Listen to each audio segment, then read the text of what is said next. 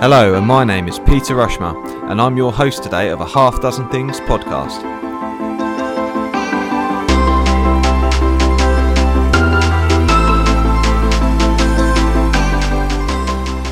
A Half Dozen Things is a podcast for business owners and professionals just like you. Whether you're an underdog hungry for success or you're already smashing it but want to continue to level up, we're here each week for you to get insight and learning from the very best in the business. No fluff, no BS, and no self-proclaimed gurus talking about how easy business or life is. Just real, frank, and raw conversations. I'm joined today by Olly Forder. Olly is the CEO of 360 Freedom, and he's an absolute legend, a really good friend. We had a right laugh discussing this podcast. We talked about his old age, we talked about bank robbery, how to fight off a shark attack, and as if we're living in the Matrix as well. So it's a must listen. Hope you enjoy it. Please share with your friends. Take care. Hello, Olly. Morning, Pete. How's it going? Okay, so we're ever so slightly early, Olly, which is great because it means if you actually go on after the event, then LinkedIn doesn't let you into the session. So here we are, ready to go at past, which is spot on, mate. So StreamYard's quite funny. It just kind of drags you in, and you just got to go. Oh, I'm in now. Hello, everyone. So awesome. How you going, Olly? All right? Yeah, not bad. Good. You've been a busy guy this morning, haven't you? Yep. I've already done a Facebook Live straight into an Art Flux training session with a half-hour gap into here. So yeah, it's been a fun morning. Awesome. So glad that we finally got the time arranged. I know, right? This has been the most rearranged session in history, I reckon, mate. It's been going on for a little while now. I don't think I've played calendar invite table tennis as much as I have with you ever with anybody else. I take some responsibility for that. I've got a message pop up. Hi, Martin. How you doing, mate? So we've got Martin Jones watching. Hello, mate. Nice to see you. So, Olly, yeah, I know. So we're finally here, and we're talking about digital transformation today, which is awesome. It's a slightly different format to the usual half dozen things, but we're really looking forward to it, and we've really prepared well for this session as well. So it's going to go really smoothly, isn't it, Olly? Uber well. We are consummate professionals.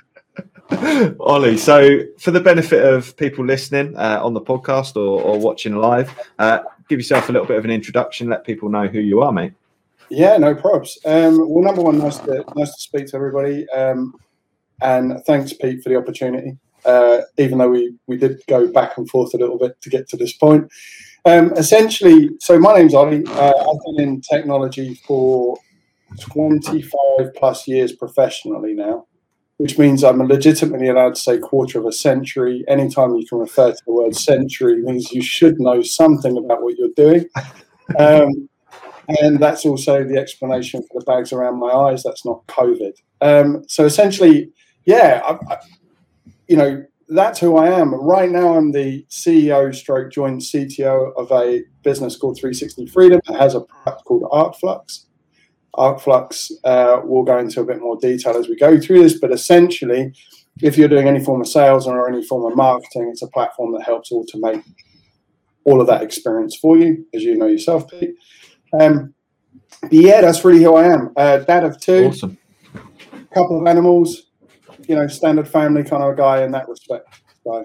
Awesome, mate. Awesome. So, few things to pick up on there. One is, I'm also a user, right? I'm a user of Art Flux. It's an awesome system as well. So we'll talk a bit more about that. I'm looking forward to that. So recently you've been doing quite a bit of training, haven't you? Because as your lad, he's joined one of the forces. Yeah, so he's in the Navy as an aircraft engineer working on the F-35. So last year he joined about June time, and Is it that long ago now? That's probably how long we've been trying to organise this for. Shocking. Yeah, no, he is. So basically, how do you get a lad that spends all of his time in front of an Xbox fit?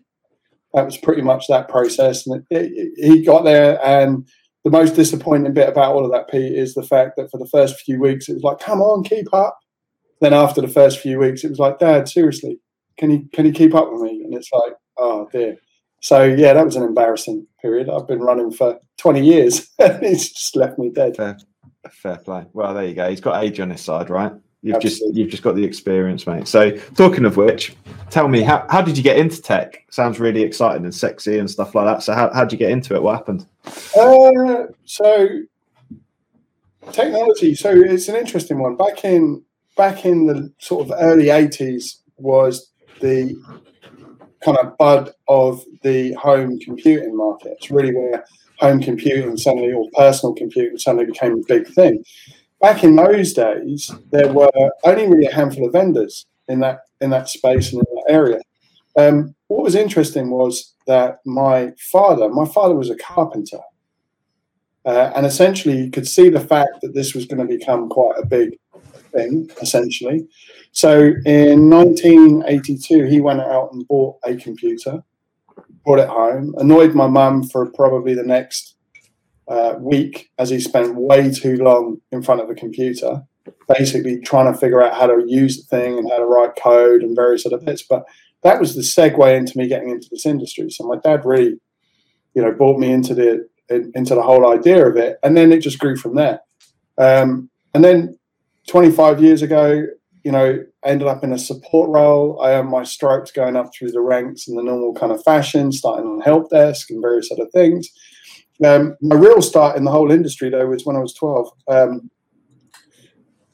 We used to get together and have like LAN parties, the equivalent back in the day. Anyway, cables were uber expensive, and I figured out that actually if you bought the net parts of the cable, you could make them really cheap. So at 12, I broke apart the only cable that I had, much to the annoyance of my parents, to figure out how to wire this thing together. And then I essentially started a business creating cables for friends and selling them at sort of half the price of high street. So that was my first professional venture. That's awesome. So when are we talking? Are we even hit the 90s yet? Easy, Pete. So we're still in the 80s here. It's 1987 when I walked into a TSB branch and went, "Hey, I need to open a corporate bank account, please." That's amazing, because you don't look old enough either, I think, and that isn't me trying to float your boat, but I think you've done well on the aging side, mate. Thanks. I've got no secrets around that at all. So there's no secrets. I'm sorry, no. There's nothing beneath the surface that I can give you or your viewers as tips and guidance on how to stay with the bank. So okay, so cool. So you're in TSB as a 12-year-old, setting up a bank account for the cables that you're making. What happened there? Where's the career gone from that then, mate?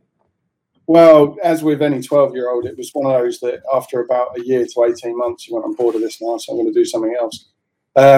And then it wasn't until I was about 17, I suddenly figured out that you could build PCs cheaply and do a similar thing, but with full PCs. And back in those days, they used to have these things called computer fairs, which were really strange when I think back to it, because it'd be like the local village hall, and basically a whole bunch of geeks like myself rocked up, and some geeks would be selling, some geeks would be buying. And so you'd turn up there and go, "I want that hard disk, I need that RAM, I want that case, I want that motherboard," and then you go home and assemble it into a PC.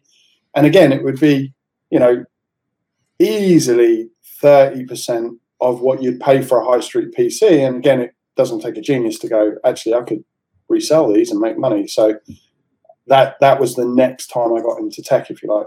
I did that for a number of years before finally going, "Hey, I could actually do this as a professional job." So they were the kind of precursors, if you like, to doing it as a career. Do you know my earliest memory? One of my earliest memories of like a computer was, did you ever come across Scion? I don't know that they even exist anymore, but they were like little handheld. Is that what it was called? I don't know. They were called Scions or something. My dad had one.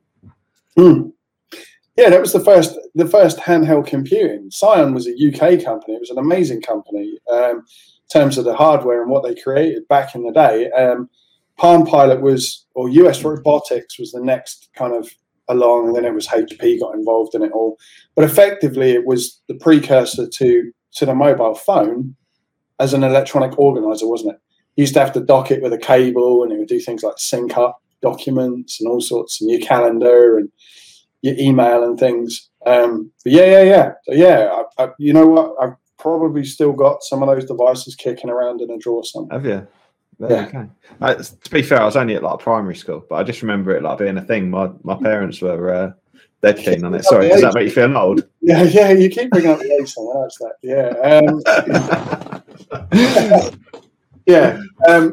No, essentially, they appeared in workplaces. So when they first came out, senior execs would be running around with them, and they'd need people like me to help understand how they connected them up and how they worked. So yeah, it was completely that. Wow, what a trip down memory lane! Thanks for bringing that up. That's awesome. No, that's fun, mate. That's fun. There we go. A little bit of a trip for you. So okay, so where have we got to from a timeline point of view with your career? We'd got to. I think I'd drawn you back to Scion then. So when did about 1996. Oh, I thought 1966 then. Sorry. Right. Okay. So let's talk millennium onwards. What happened for you? Where's life gone from there with your career? That's a great question. So basically, late 90s, I was a consultant. So I was going around Europe and doing presentations and stuff to developers essentially. 2000, I joined a company as an IT manager, so a venture capital company as an IT manager, set up all their information technology, helped them with doing things like some tech due diligence on some of their investments that they were making and various other things. That takes us to about 2001, 2002. 2002, jumped out of that and basically set up my first software business with regards to cloud services. So I could kind of see the fact that people turning up at desks with disks was going to die out, that the web was becoming something that people needed. It was post the dot-com bubble, so I kind of survived the dot-com bubble through my IT manager experience at the VC. So I kind of saw firsthand what that meant to a lot of organizations. And this was post the bubble, so it was a great time because the hype in the market had died out and it was starting to become quite realistic. Awesome. Okay, cool. So then at what point, because we've talked about a company which like had hyper growth, at what point did that happen, and what was the company on it? Well, that was in 2012. I joined them, and it was very early. It was a company called AirWatch that was then acquired by VMware. VMware, a large Silicon Valley software company. Essentially joined their team as a real, early in terms of their Europe, Middle East office, which was resided in Milton Keynes. And, AirWatch was, if you take every single business book that you've ever read, but then lived it firsthand, chances are you'll throw a lot of that information out the window. And the second thing as well is you'll learn all the warts and all of to what not to do. So essentially, AirWatch went from, a very small organization. When I joined, I think we were turning over $500,000. Within 3 years, we were doing 50 million in Europe and 100 million globally, right? That's mental. Now, as a team so I was basically involved in the sales engineer team, so I ran their sales engineer for enterprise deals. We went from a team of, when I joined, there was 3 of us, and we went to 35 in just over 12 months. That's just within sales engineering within the office. Now, you've got to think, okay, if you're gonna hire 35 people, now think how many people you've got to interview to find 35 good candidates, right? That's nearly 1,000 people. That's kind of crazy.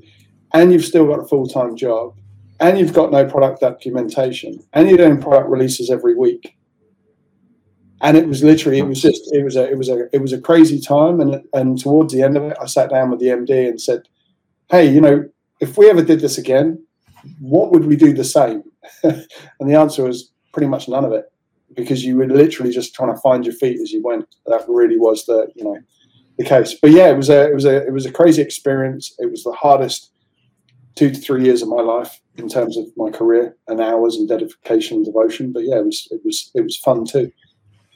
Awesome. Yeah, no, it sounds like sounds wild. To be fair, sounds wild. Like that sort of growth is just incredible. So The Christmas parties were pretty good too, Pete. To be fair, the what? Sorry. the Christmas parties were pretty good to be. I imagine. I'll be honest. I imagine scenes like Wolf of Wall Street, like literally just it being a bit wild, like the growth and just mad. We had ice sculptures with Jägermeister being tipped down them, and just it was wild. It was wild for sure. Awesome. Okay, cool. So, how do they compare with the 360 Freedom Christmas parties? Is it a bit more relaxed now? Yeah. So this thing called COVID. Then it was really difficult to get the ice sculpture to go between everybody's house. Amazing. Yeah, no, to be fair, the 360 Freedom parties haven't really kicked off yet, purely and simply because COVID did throw a spanner in that works last year. But we'll do something. Yeah, no, cool. Okay, cool. So we've kind of brought ourselves up to 360 Freedom. So how long have you been doing? How long have you been doing that? And how long has ArcFlux been a product for you that you've been working on?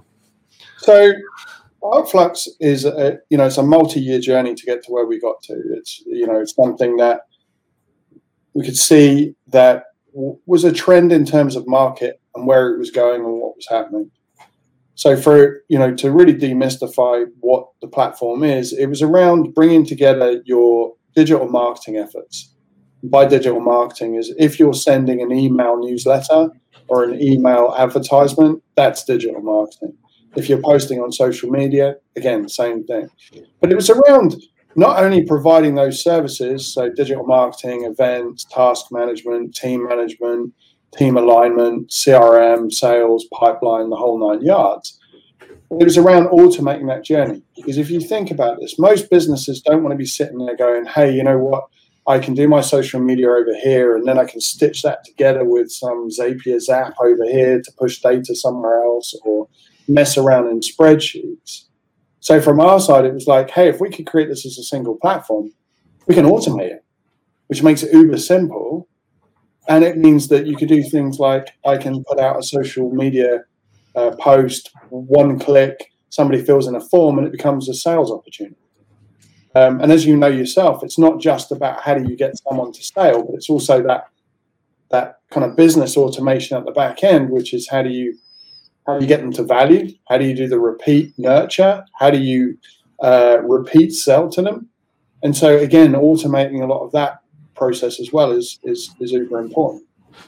Yeah, no, it's become an invaluable part of the way that we do business. So just to give, I suppose, people listening some insight, if they're not aware of how the product works, is we use it. So it stores all of our database of clients. So everyone's in there, and as part of the process is the GDPR element has been completed as well. But that helps us set tasks for the future. So anything that's customer related. So it might be a follow-up call. It might be that an insurance document's running out. It could be anything. There's a trigger there via the task that lets us know that an action needs to be taken, and then it's assigned to a member of our team. And then on top of that, so there's the task element for it. And I know I'm probably explaining this in layman's terms, Ollie, but this is like, I suppose probably people will sort of understand what it is that I'm saying here. And then from a MailChimp point of view, where you send emails out, and I know that's probably swearing, but it essentially does that. So it takes those contacts and you put them into lists. So, for Flagship as a business, we offer first aid training, for example. Well, the people who want first aid training, they may not want our driver CPC training, so we're able to just segment those people away. So only transport related people sit that side, and they should only get communicated with that, whilst non-transport related people will just get first aid training, our online courses, and that sort of thing as we sort of go through. But the other beauty of it is that we can create events, and the events that are on there can then get shared onto social media platforms, so Facebook or Twitter or what have you. They're there ready to be shared. They can be shared onto our website, and then that integrates with a payment platform like Stripe as well, so people can just go and book straight away. So that makes that really seamless as well. And sort of the next evolution for us, sort of as we're talking about digital transformation, is that's fine at the moment. That's sort of fairly what I'd call really straightforward how that works. But what will happen moving forward for us to be slicker and streamline and grow as a business will be that people will book that, but then the joining instructions will be automated off the back of it. The invoice will then be sent, and then a follow-up will be sent to say, here's where you're going, this is what it looks like, how you're going to find us, and this is what the experience is going to be, through to the other end of, here's your certificate. It's a really, really clever bit of kit, mate, to be fair. Thank you. Yeah, I mean, as a takeaway, most of our customers have 3 to 5 different solutions that we typically rip out from day one. 95% of our customers get an instant ROI just on the price of the licenses alone, and that's before you go, down the automation route and the fact that you don't need to do things in Excel anymore. So, whether that's contact imports and exports and all the other bits, this is fully automated. But the bit that I think is worth a shout out, Pete, is it's not necessarily the technology that's the real differentiator here. And by that, what I mean is the technology is great and it's awesome, don't get me wrong, but it's actually the service wraparound that we do. What Lou and the team do there is the most important part of what we are as a business. So for anybody, yourself, Pete, but for anybody else, you've got direct lines to people. They'll jump on Zoom sessions and help you build things. You can question, hey, you know what, we're thinking about doing this. What would you recommend? And so from our side, we like to think of ourselves as a permanently engaged advisor or consultant within the business to help you deploy the platform that meets your business requirements. Yeah, absolutely. I was going to say it's and the uses are really sort of wide as well. One of the things we're talking about at the moment is so I'm a trustee for a charity, and they do amazing work, Generous Hearts, and this isn't a foregone conclusion, but it's just something we're exploring. But actually, that it can help that charity be able to hand over the process of looking after a defib, for example, because you're able to automate that process. And I think that's what's so transformational, is that this isn't just about marketing; it's also about how it can be used as a force for good, because it means that people stay on top of maintenance and certain trigger points are met, so that we can ensure that equipment is functioning properly all the time. I think that's like a really great potential for the application as well. Yeah, definitely. 100%. And Tech for Good is something that is really at the heart of the business as well. And when I say that, we work with a number of charities already, and that goes back to what we did last year. We donated a percentage of our revenue last year to a charity, not chosen by us either, but actually chosen by our customers. And the output of that is, that's just as a team, giving back to the community is hugely important as part of your corporate responsibility. On top of that as well, it's also as a team to know what we're doing is bigger than just writing a piece of software. You know what I mean? It's about having some impact. And that's something we'll continue to do. Part of the ethos of the business. We wrote an SMS chat client into the product. As you know, there's a web chat, but now we've written SMS in there, and that was purely because one of our customers, who is a charity, had a requirement, because they deal with people who are, sight and hearing impaired. So they needed, connectivity that was on devices that, typically offer that accessibility, and a web chat just doesn't cut it in that environment, right? Especially when you think about, hey, is there anything we can help with?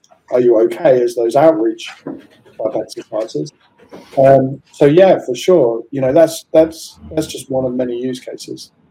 Yeah, awesome. Okay, so what is digital transformation then? So we've sort of started to talk about that, but tell me, what is digital transformation? It's an interesting one, purely and simply because, if you go back 20 years ago and I said digital transformation, people would look at you as though you had 3 heads, right? It's a marketing term that was really coined probably about 6 or 7 years ago in its fullness, where it became quite commonly used. But the outcome of it is digital transformation is simply any way you can replace a manual task with an automated task, or replace a digital process that's become archaic or out of date. So I'll give you a couple of really quick examples. You won't know this, Pete, because you're not old enough. That sounded condescending. But you're getting me back, so it's fine. I say you're old. Absolutely. No, yeah, I say you're old. You say I'm stupid. That's fine. No. Back in the day, basically, when you went into a bank, you took in a passbook. Do you remember that? Like you went in there and you gave them. I actually do remember that. So right. yeah, I do. Trundling down. So here's a story. I remember trundling down like with my little passbook nationwide in St Ives. There we go. I used to have to travel, and this is what's crazy, right? Because my kids, when they get a bit of pocket money, sorry, random story alert, but yeah, my kids, when they get a bit of pocket money, say nanny comes round and gives them a tenner or what have you, they might go and spend a little bit, and then I'm like, right, make sure you save a percentage of it, and literally I just do it on the phone, you know. So like I transfer a bit out of my account into their savings account. But back in the day, I lived like 10 miles from the bank, and we'd have to drive to the bank with our passbook, right? Sorry, carry on. No. But also, you'd basically go in there and you'd either make a withdrawal or a deposit, and somebody would hand scribble in how much money you had in the world, and then they'd give it a big stamp to show that it was approved, right? But if you think about it, what there must have been some record in the bank the other end just to confirm that actually was the amount of money in your account. You couldn't sit there with a big biro and just add another one, a few zeros to the end, and then go and do a big withdrawal the next day. I don't believe you could. If anybody's tried that, let me know. But the output of that is that basically digital transformation within banking went from that to having a piece of plastic that you could put in a wall and take money out whenever you wanted or deposit money, all the way through to the fact that now you've got your bank account in your pocket, 3 taps, and you can apply for a loan, etc., etc. So when you think about digital transformation within banking, you've gone all the way from that passport all the way through to mobile phones and apps, and it's going beyond that now with digital currencies like cryptocurrency like Bitcoin and all of it. That's all digital transformation. So digital transformation isn't one specific thing per se, but it's that journey as a whole. And the challenge with that at the moment is a lot of businesses, when they go, hey, we want to do digital transformation, they don't really have an idea of what it is that they want to achieve. And the outcome of that is that 90% of the time, your team already know. You just need to have a chat with them. Hey, what are we doing that's wrong? Right? Go have that conversation first. We worked with one particular customer where they were doing task management. And when we sat down with our team, it was like, okay, so what do you do today? Well, what I have to do is every time we onboard a new customer, I've got to create an Excel spreadsheet with all these tasks in. Then I've got to import it into the CRM. Then I've got to make sure the right people are aligned against it. By the time they've done it, costs them about a day a week in terms of productivity. It took 3 hours, Pete, to automate that, to build that process. So we've saved 52 days worth of productivity a year for 3 hours investment. And the output of that is now that person can make sure those tasks are being fulfilled as opposed to creating the task to begin with. And so that's digital transformation. It's finding those little gems where you can make a slight pivot, and all of a sudden it has significant impact on your business. And again, this is something you guys know. You and your team have spent weeks planning out these workflows and journeys to remove the doing, if you like, to make you guys more productive and being able to go, okay, where are we at? Okay, let's go do this bit next. So that's digital transformation. And it's happening all the time. It's never going to stand still. But I think at the moment, from our side, digital transformation was how do we leverage our expertise so that the SMB market in the UK can take advantage of digital transformation, because you don't have 20 people in DevOps that are going to sit there, techs that are going to wire stuff together. You don't have £100,000 to throw at some project to see whether or not it saves you $1 million on the bottom line.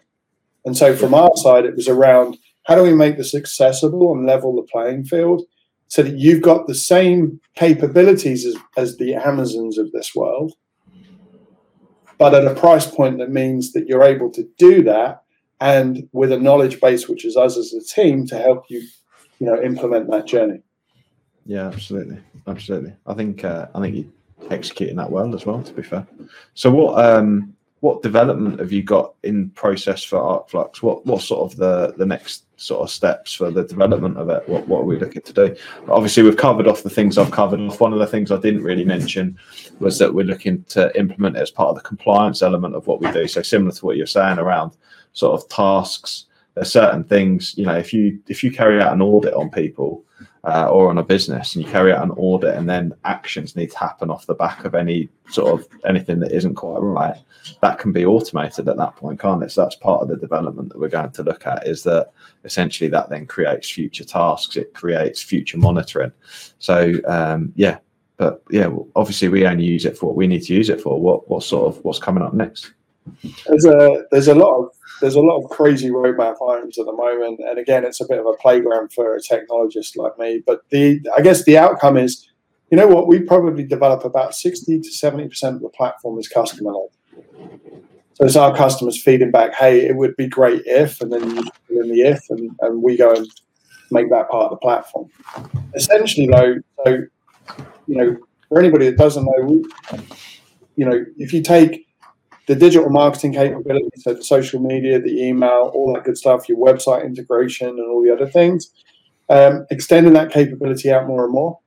You know, we're looking at things like TikTok. Is TikTok marketing going to become a big thing in terms of having a platform to schedule those going out? Probably, right? If you look at the trends. Also working on some ML and AI, some artificial intelligence and some machine learning at the moment that's going to do some super cool stuff. I'm not going too much into the details because that's kind of our USPs that are coming down the line. But suffice to say that you won't need to go looking for the data anymore. The data is going to come to you.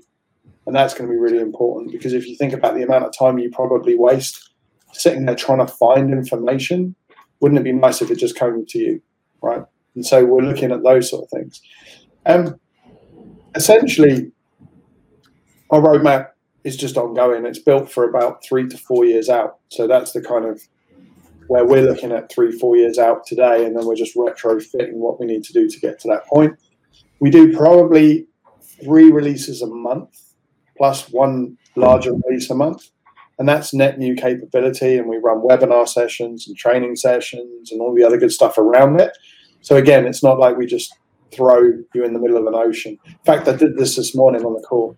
Are you all familiar with a guy called Mick Fanning? I don't know if I look stupid now, but no. No, it's fine. Not many people are. So Mick Fanning, basically, he was a swimmer surfer who basically had a shark attack. He survived the shark attack. And then off the back of it, I believe he went to write a book on how to survive a shark attack. Now, I don't know if that's an Amazon bestseller, Pete, but not many people often find themselves in a situation where they need to survive a shark attack. But the bit that takes it one step further is, who's going to test his theory? Oh, yeah, exactly, right. But to be fair, I can think of 2 people. I'm just going to shout them out about this, because there's always a lot of banter between John Sinclair and Gary Crosby on sharks. So sharks are John Sinclair's favorite animal, or if you can even call them an animal. I don't know if they're classed as an animal, but yeah. And Gary Crosby's shit scared of them. Anyway, well, you know, you've got now, right, in terms of Christmas 2021, there's Mick Fanning's book count just went up by 2, right? Yeah, exactly, right. So I am actually buying them a copy. Anyway, yeah. So you were saying, I digress massively. Anyway, I'm probably saying the wrong thing. He's probably not shit scared of him, but I think there's a bit of banter goes on anyway. About them being harmless and all that. I just want to find somebody that's going to test Mick Fanning's theory. Well, exactly, right. Because, I mean, if you're going to get away with anything in life, it's how to survive a shark attack, right? I mean, it's so random.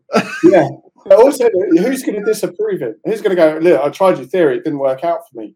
Yeah, I'm dead now. I'm missing a few limbs, and it's obviously not a pretty sight. But, you know, so, yeah, I guess. Anyway, sorry, randomness. I think the point I was going about is that we don't typically throw our customers in the middle of an ocean and let them figure their way back to shore, but we actually help in terms of that deployment.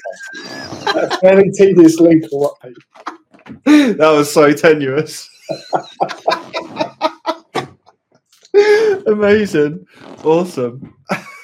Cool. No. Well, you don't know. You don't, because it is all about the support. Sorry, I'm laughing because I think that was brilliant. I'm going to look back on that. That's going to be one of my favourite memories of interviewing you, mate. Amazing. Okay, cool. So, talk about simulation theory. Do you believe in simulation theory? Yeah. Wow. So, have you seen the deep fake stuff that was done about Tom Cruise? No. Oh, man. When you get 5 minutes, not now, because it'd be slightly rude, but go off to YouTube. Yeah. You can search for Tom Cruise deep fake, right? Okay. And have a look at what deep fake AI can do today. It's uber realistic. It's uber lifelike, to the point where you're like, you could, hand on your heart, say that's Tom Cruise. That level of quality. The output of this is now. I'm just checking it. This is allowable on like daytime TV, right? People going and checking deepfake Tom Cruise, because I'm expecting them to find something that they definitely shouldn't be looking at. No. On their work laptops, and before you know it, they're getting their P45s. No, basically what it is it's a scene where Tom Cruise comes running in a room and falls over, and then comes over and talks to the camera, and then it flips to another scene of him playing golf. Yada yada yada. But it's not Tom Cruise. Well, okay. It's AI doing deep fake, basically simulation of Tom Cruise. But it's so damn accurate that you would think it was him. Mannerisms, the way he talks, utterly everything, right? Yeah, it's not, no one's going to be dragged in front of a HR conversation, hopefully, unless, my thumb should be on the pulse on this one. But the outcome of that is, so think about that, right? Now think 30 years ago, you didn't have a mobile phone that just slid into your pocket like this, right? Your mobile phone was about that big, and you dragged it around. It was about the size of a truck battery. If you think back to it, it was this huge thing when people walked in, dropped it on the desk then buckled under the weight, all that kind of stuff. So that was the first mobile phone. Now, mobile phones are only as big as they are today, purely and simply because they do all the other stuff, like the screen for web browsing, you've got the camera and all the other bits. If you actually want a mobile phone today, a mobile phone could be the size of an earring. So just, think about that capability. So where I'm going with that is we've gone from something that's luggable, the size of a suitcase, to something that's the size of an earring, in terms of capability. Now, where this applies to things like simulation theory is, if you think that a VR headset today that you put on is quite a clunky thing. My VR headset's, it's a big unit. It's on your face, let me put it that way. Yeah. And the graphic capability inside of it, it's good, but it's not human realistic. It's not. It doesn't replace real life yet. But if you look at the trajectory and you look at the latest generation consoles, so the PS5 and the Xbox Series X, they're getting, the graphic capability is getting awesome inside those devices. So if you converge deep fake AI, where you don't know whether it's the real person or not, you combine VR and all the emotional stuff that they're bringing into VR, and you combine the graphics capability into something that literally will sit over your eye like a contact lens. How are you ever going to know if you're in a simulation or real life? Yeah, you just blown my brain. And at the same time, it will be able to invoke emotions in you. It's like the whole fall when you sleep type scenario, falling while you sleep scenario, where you feel like you're falling. It's going to be able to do all that stuff as well. Now, keep in mind, we're about 15, maybe 20 years out, and that will be a reality. Yeah, that's nuts, isn't it? So now we play it. Are we in a simulation, or is this real life? Yeah. There we go. Maybe a simulation in a simulation, shortly. Who knows? Wow. But that's what simulation theory hangs off. It's basically, is this real or is it a simulation? I'm going to argue it's real, because I've fallen over a few times and that hurts. Yeah, it does hurt. Definitely hurts. Falling flat on my face. Okay, so it's just got me thinking about Mags and I are quite into Black Mirror. We watch a few Black Mirrors and that sort of thing. Have you watched many Black Mirrors? I haven't watched it. I know the theory behind it, though. Yeah, there's some really interesting stuff on there. Really interesting. So, for example, one that sort of a standout one is that everyone's got their phone, and you rate each other. So, got a satisfaction out of 5. We were talking about it actually the other day. I can't remember how we got onto it in the office, but yeah. So, you rate each other out of 5 basically, and you have a star rating, and then you have people who are elevated status. So, who the current social media influencers are. They're sort of 4 stars and over, and then you end up with this hierarchy of people that are under 4 stars. It's nuts. It's nuts. But I think that's thinking. Yeah, I mean that's like really, you want to be rated by other people as you walk down. No, you might not want to, but hey, people will do anything for a few likes on Facebook, right? Well, so this is part of the problem with social media, right? It's perpetuated itself. I mean, ultimately, nobody knows what's real and what's fake anymore. Did you see that thing with the peer-reviewed guys where they posted something out on Facebook? And I'm not just calling Facebook out on this, but there was a document that was basically written by 2 PhD virologists about COVID. And every single thing they said in this document was peer-reviewed research papers that they linked to.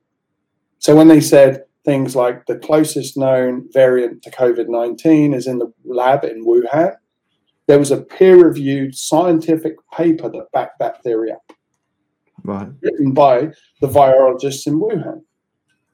They shared it on Facebook, and Facebook ripped it down and called it fake news because it disagreed with the WHO's standpoint, even though there was nothing in that document that wasn't the pure truth, peer-reviewed truth. That's a problem, isn't it? Because now social media is choosing what you get to read about and what it deems as reality. So we've got a whole lot of challenges to figure out. I don't know. Social media is the next 10 years is going to be interesting, right? Yeah, it is. It is going to be really interesting. Really interesting. Have you tried just whilst we're on social media? Then the latest one is Clubhouse. Clubhouse. Have you tried Clubhouse yet? I have, for sure. I'm waiting to see where it goes in terms of, it does have a place, but it's the same with everything, isn't it? When you've got that much time in a day, you've got to figure out how you're going to spend it, and Clubhouse doesn't meet that requirement yet. Yeah, no, exactly. So I'm not there yet. I think the challenge is that the early adopters get the the big thing is it's a gold rush, isn't it? Initially for followers and influence and all of that sort of good stuff. But I'll be honest, I'm Android, so I've got a Hawaii or however you pronounce it. I don't care, but I've never gone on the Apple thing, right? So, and it's only for Apple users. So, and I feel, I don't know, Nicky Morby would say it's the red in me.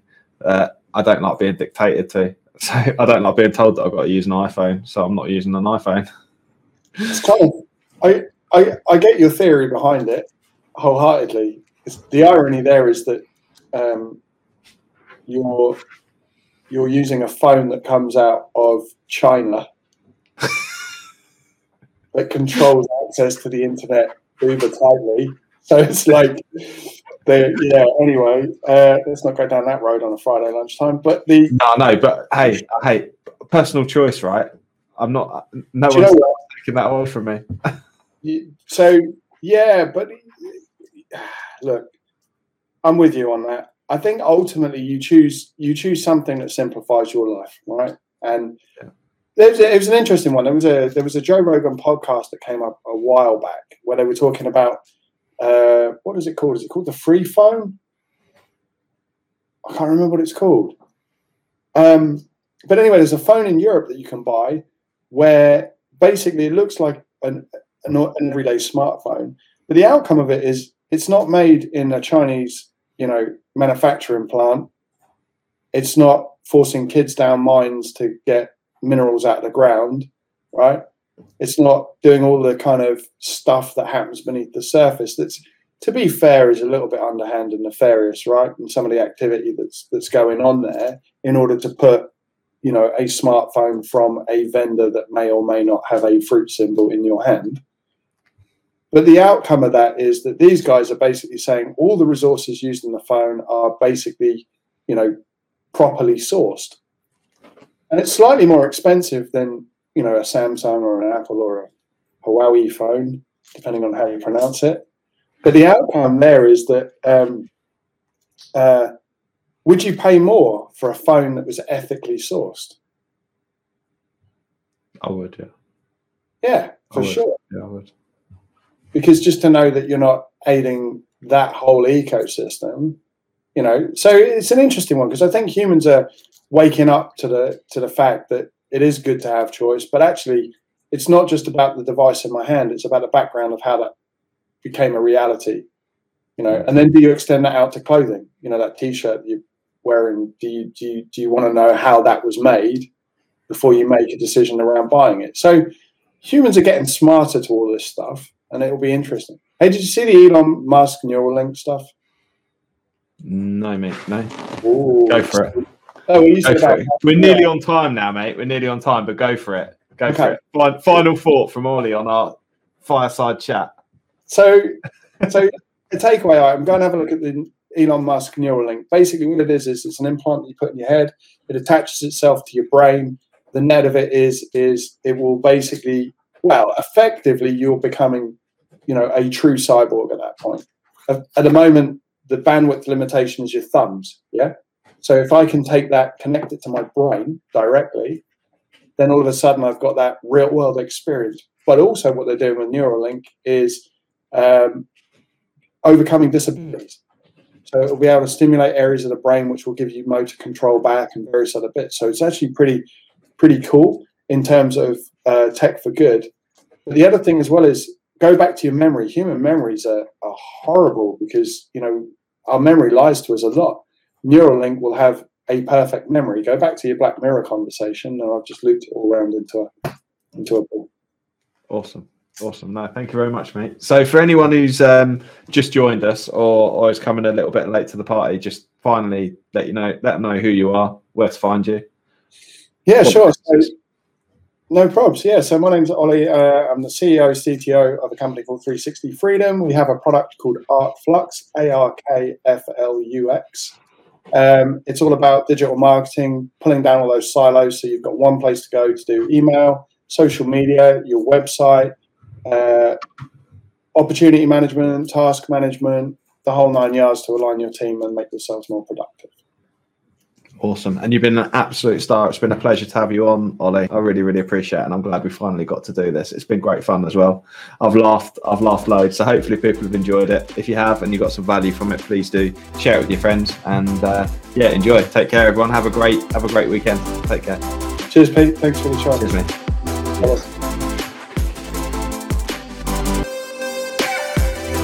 I really hope you loved today's episode, and if you did, please make sure you subscribe and listen out for future episodes too. Please do share it across your social media channels. We hope to reach more and help more people. If you want to find out more about me, my name's Pete Rushmer. You'll find me across any social media channel and my business Flagship Partners, and we're your partners in success across your business. Thank you. See you again soon.